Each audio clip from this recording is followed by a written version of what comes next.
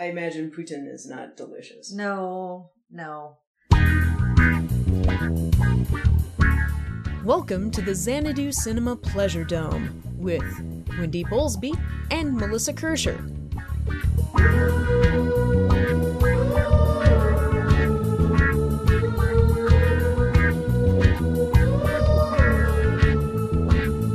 In Xanadu did Kubla Khan a stately pleasure dome decree, and in our podcast Pleasure Dome we'll talk about some movies.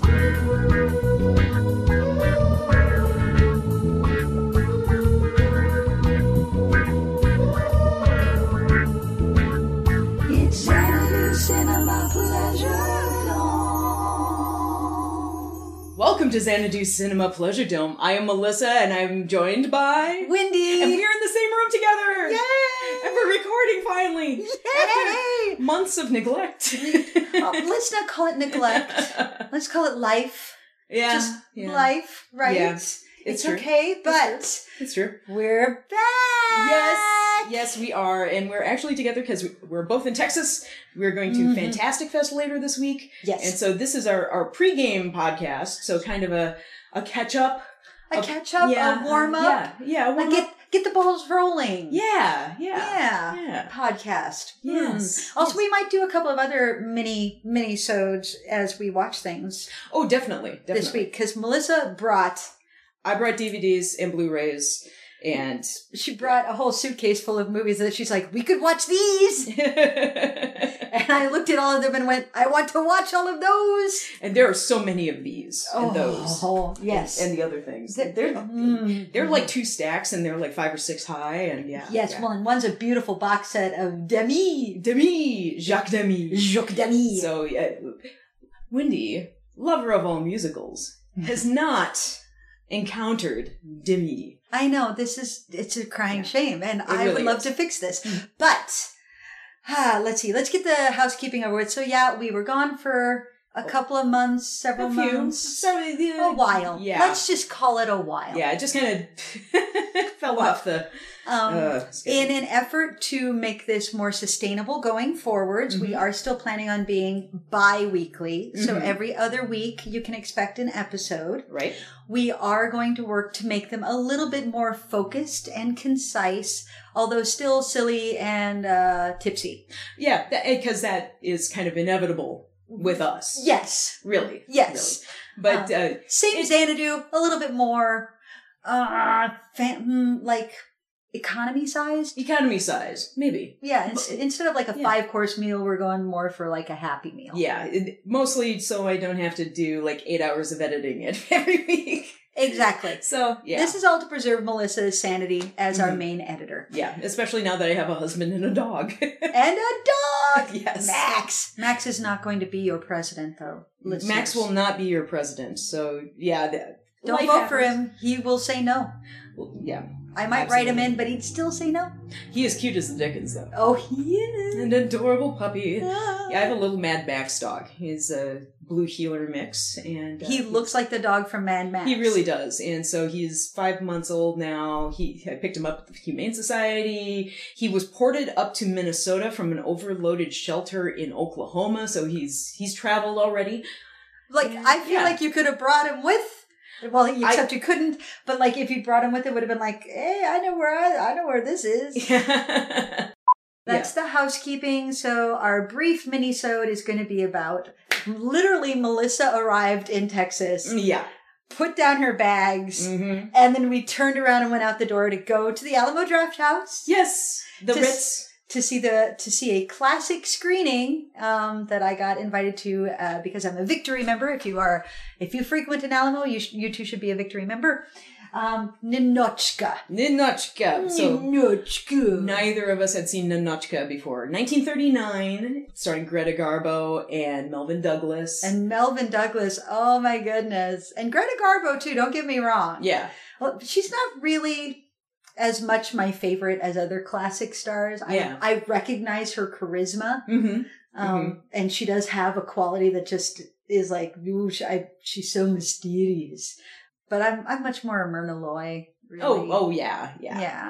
We all have our favorites. Yeah, and it's fine. But she was delightful in this, and her comic timing was spot on. Yeah, you don't normally think of Greta Garbo as a comedic actress, and she was a lot of fun to watch. Well, you've seen the poster for Ninotchka, right? Garbo laughs.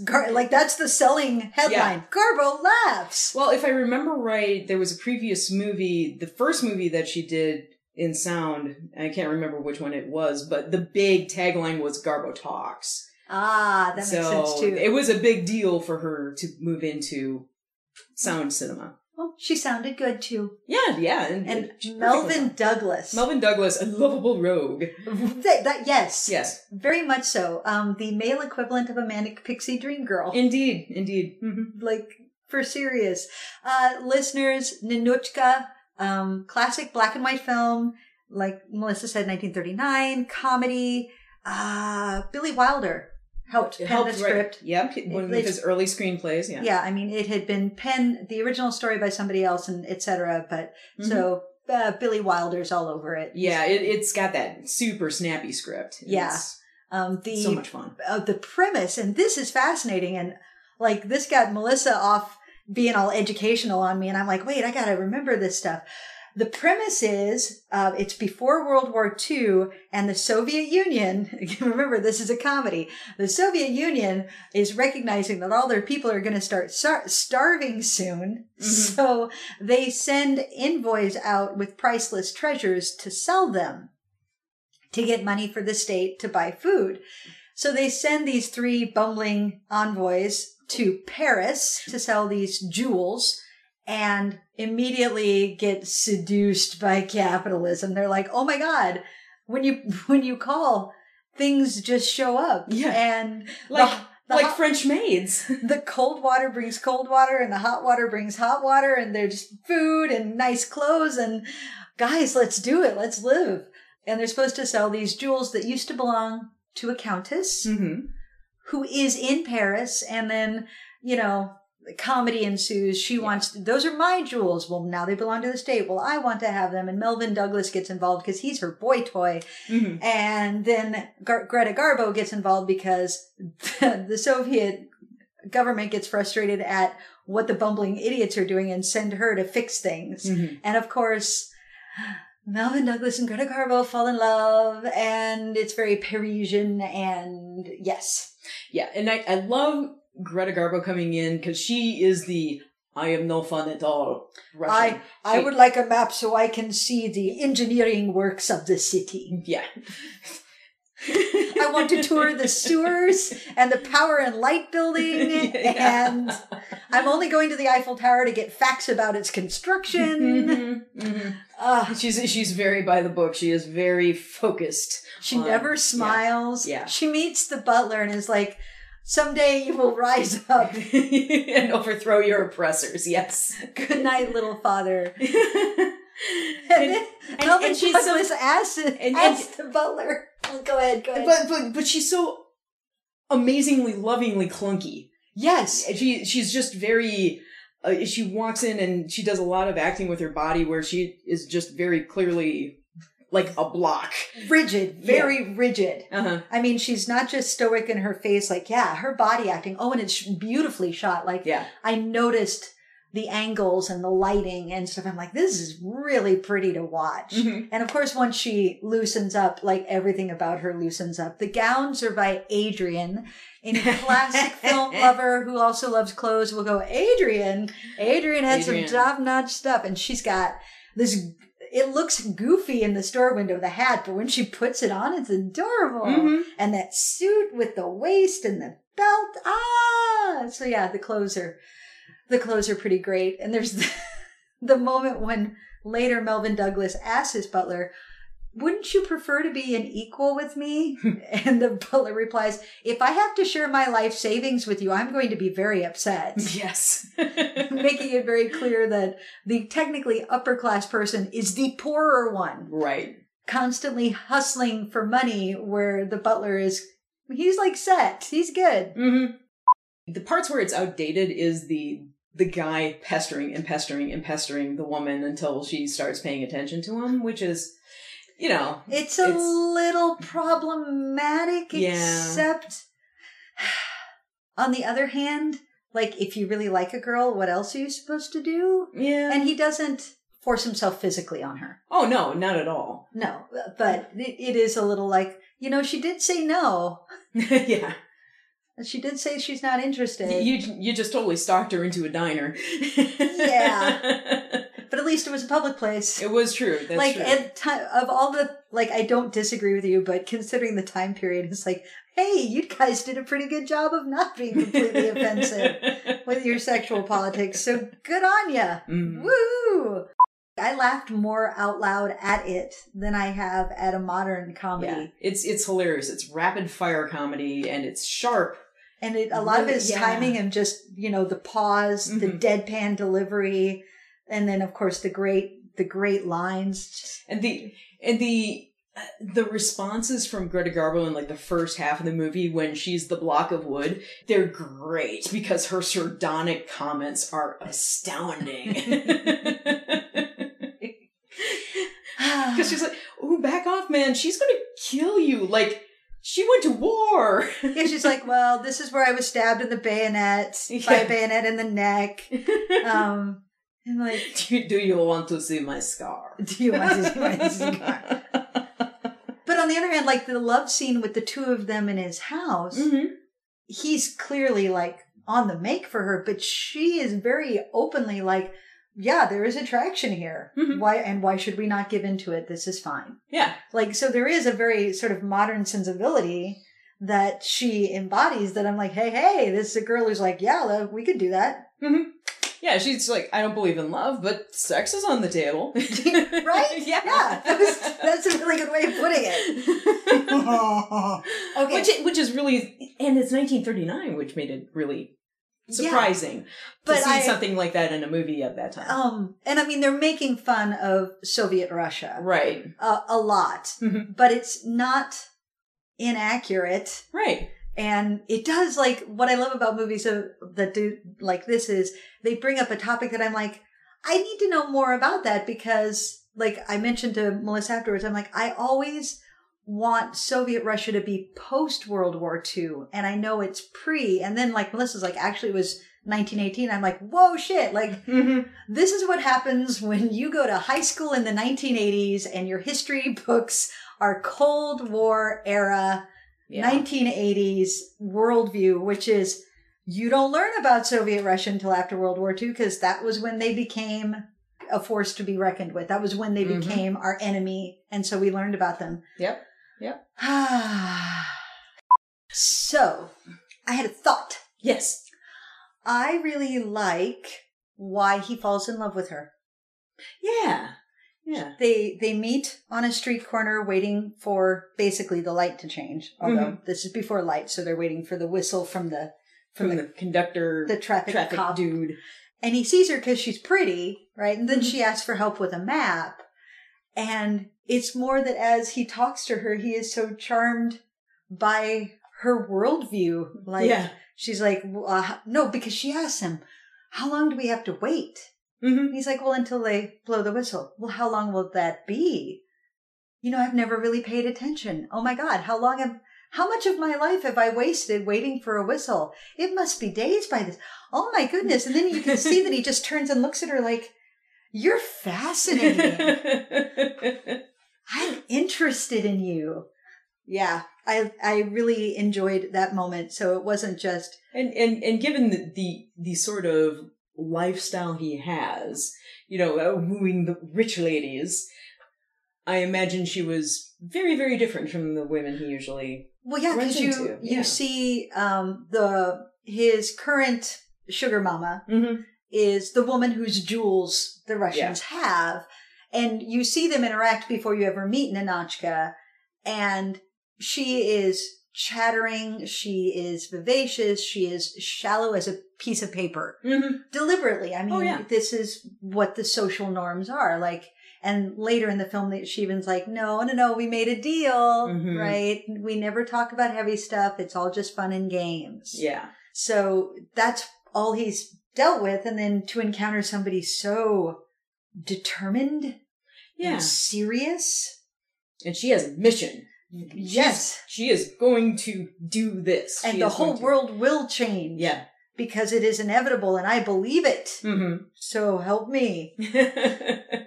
And the best line in the movie, "Oh, you're Russian. I've been a fan of your 5-year plan for the last 15 years. It's so beautiful. brought a little tear of history to my eye. I love it so much.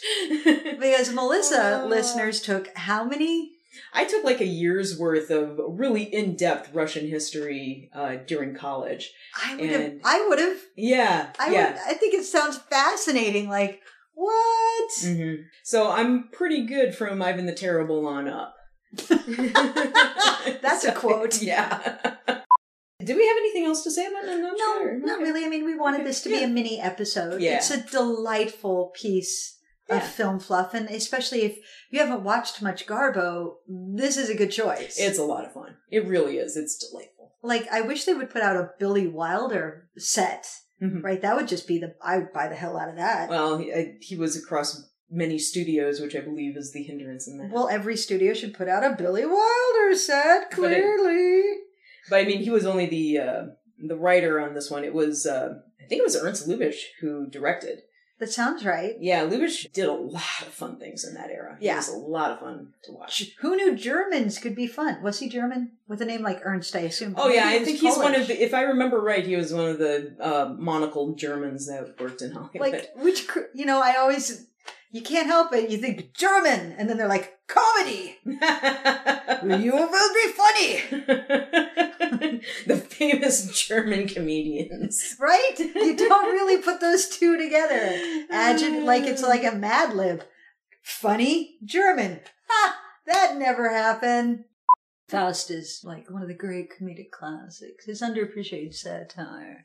All right, so I kind of want to make a comedy version of Faust now. Oh, that's Bedazzled. Sorry. Oh my God, you brought that up. Okay. Have you seen the original Bedazzled? No. Oh my God, it's Peter Cook and Dudley Moore. Oh, I did know that. Peter Cook as Satan is amazing. And I should see that. Yes, you're obviously correct in that. Yes, you should. All right, add it to the list. You see so many more movies than me, but now I have a theory why. It's because you sleep less. That's entirely true. Over the course of your life, you have had many more hours of opportunity. Years of time. Have accumulated. Yes. I'm not a bad person or a bad film geek. I just wish I had. I know it's not perfect, and I know it can be anxiety inducing in you, but there is a part of me that really resents having to sleep. Well, I hear there are pills you can take in the military where you don't have to sleep. Yeah, they don't do anything bad to you. Nothing at all. Nothing bad could possibly happen. We should find some. No, Melissa, we should not. Okay. Dear listeners, part of the reason why our episodes kind of dropped off, amongst our various challenges with life, one of them was I had especially severe insomnia for much of this year. So it was... which had a cascading effect on your health. Yeah. Funnily enough. Yeah, funny that. We all remember the Star Trek episode where they start going mad because they're not dreaming, let alone sleeping, right? Yeah. Your brain needs that time. Mm-hmm. And when you're me and you say, I have insomnia and it's bad, it's pretty severe. It's pretty severe because you normally sleep, 5 hours a night? Yeah, five is when I'm sleeping well. And, that's just normal life for Melissa, whereas my average was dipping down into the 3 hours a night range. Average. It was not Although, good. See, part of me is what I wouldn't give to only have to sleep 5 hours. But the thing is, when you go dip that far outside of your regular sleep zone, the time you gain is not useful. Oh, no. You are far less No, productive. I just want your usual 5 hours. Yeah. Because that would give me another 3 to 4 hours a day. Yeah, it's pretty great. I like it. So let's see. Do we have any recommendations? Oh! I've got one. Okay, you go. This really amused Wendy yesterday. I pulled out several videos by an artist named Swede Mason, who takes lines from movies, sounds from movies or TV shows, and edits the video together and edits together techno-electronica track using the sound. And there are a lot of people out there who do this. But I am particularly amused by Swede Mason's work because one of the bits he uses is the "Get in the back of the van" from Whitnail and I.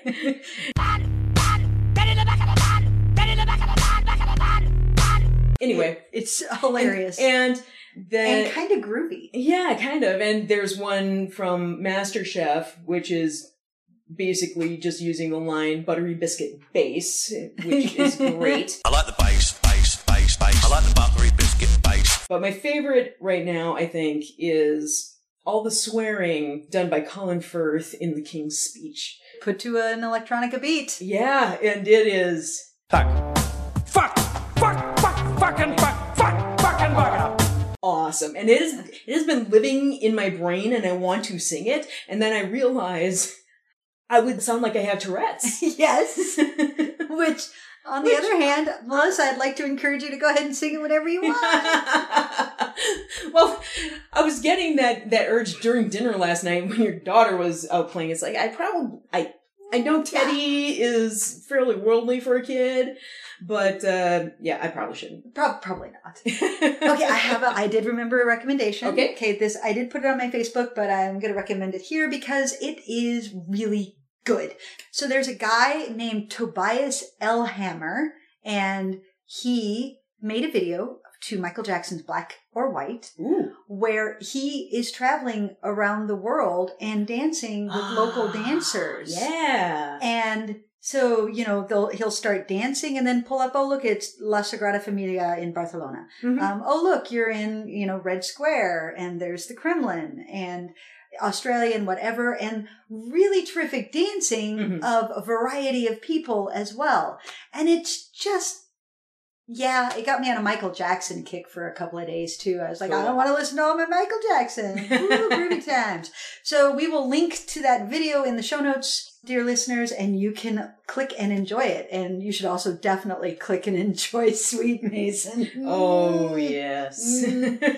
Also, I'll just throw this in as a bonus. Scuden Fruity. We'll put that on there too. Scuden Fruity. Scuden Fruity. I love it. It makes me happy. So close us out, Melissa. All right.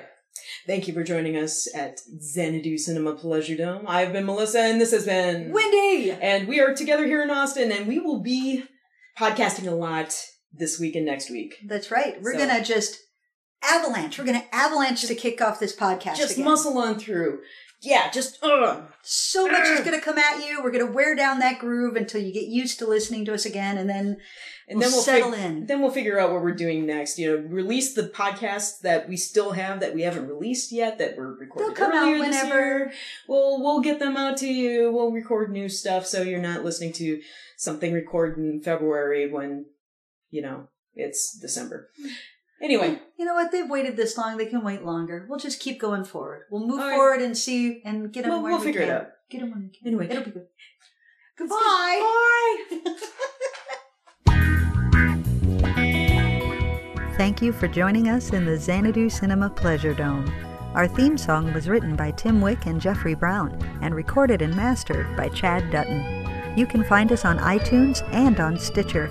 You can also visit us at xanaducinema.com, follow us on Twitter at Xanadu Cinema, and like us on Facebook at Xanadu Cinema Pleasure Dome.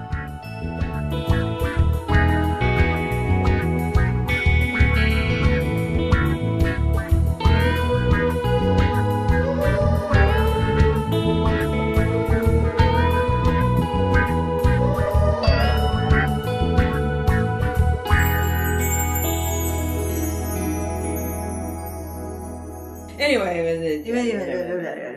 with the thing.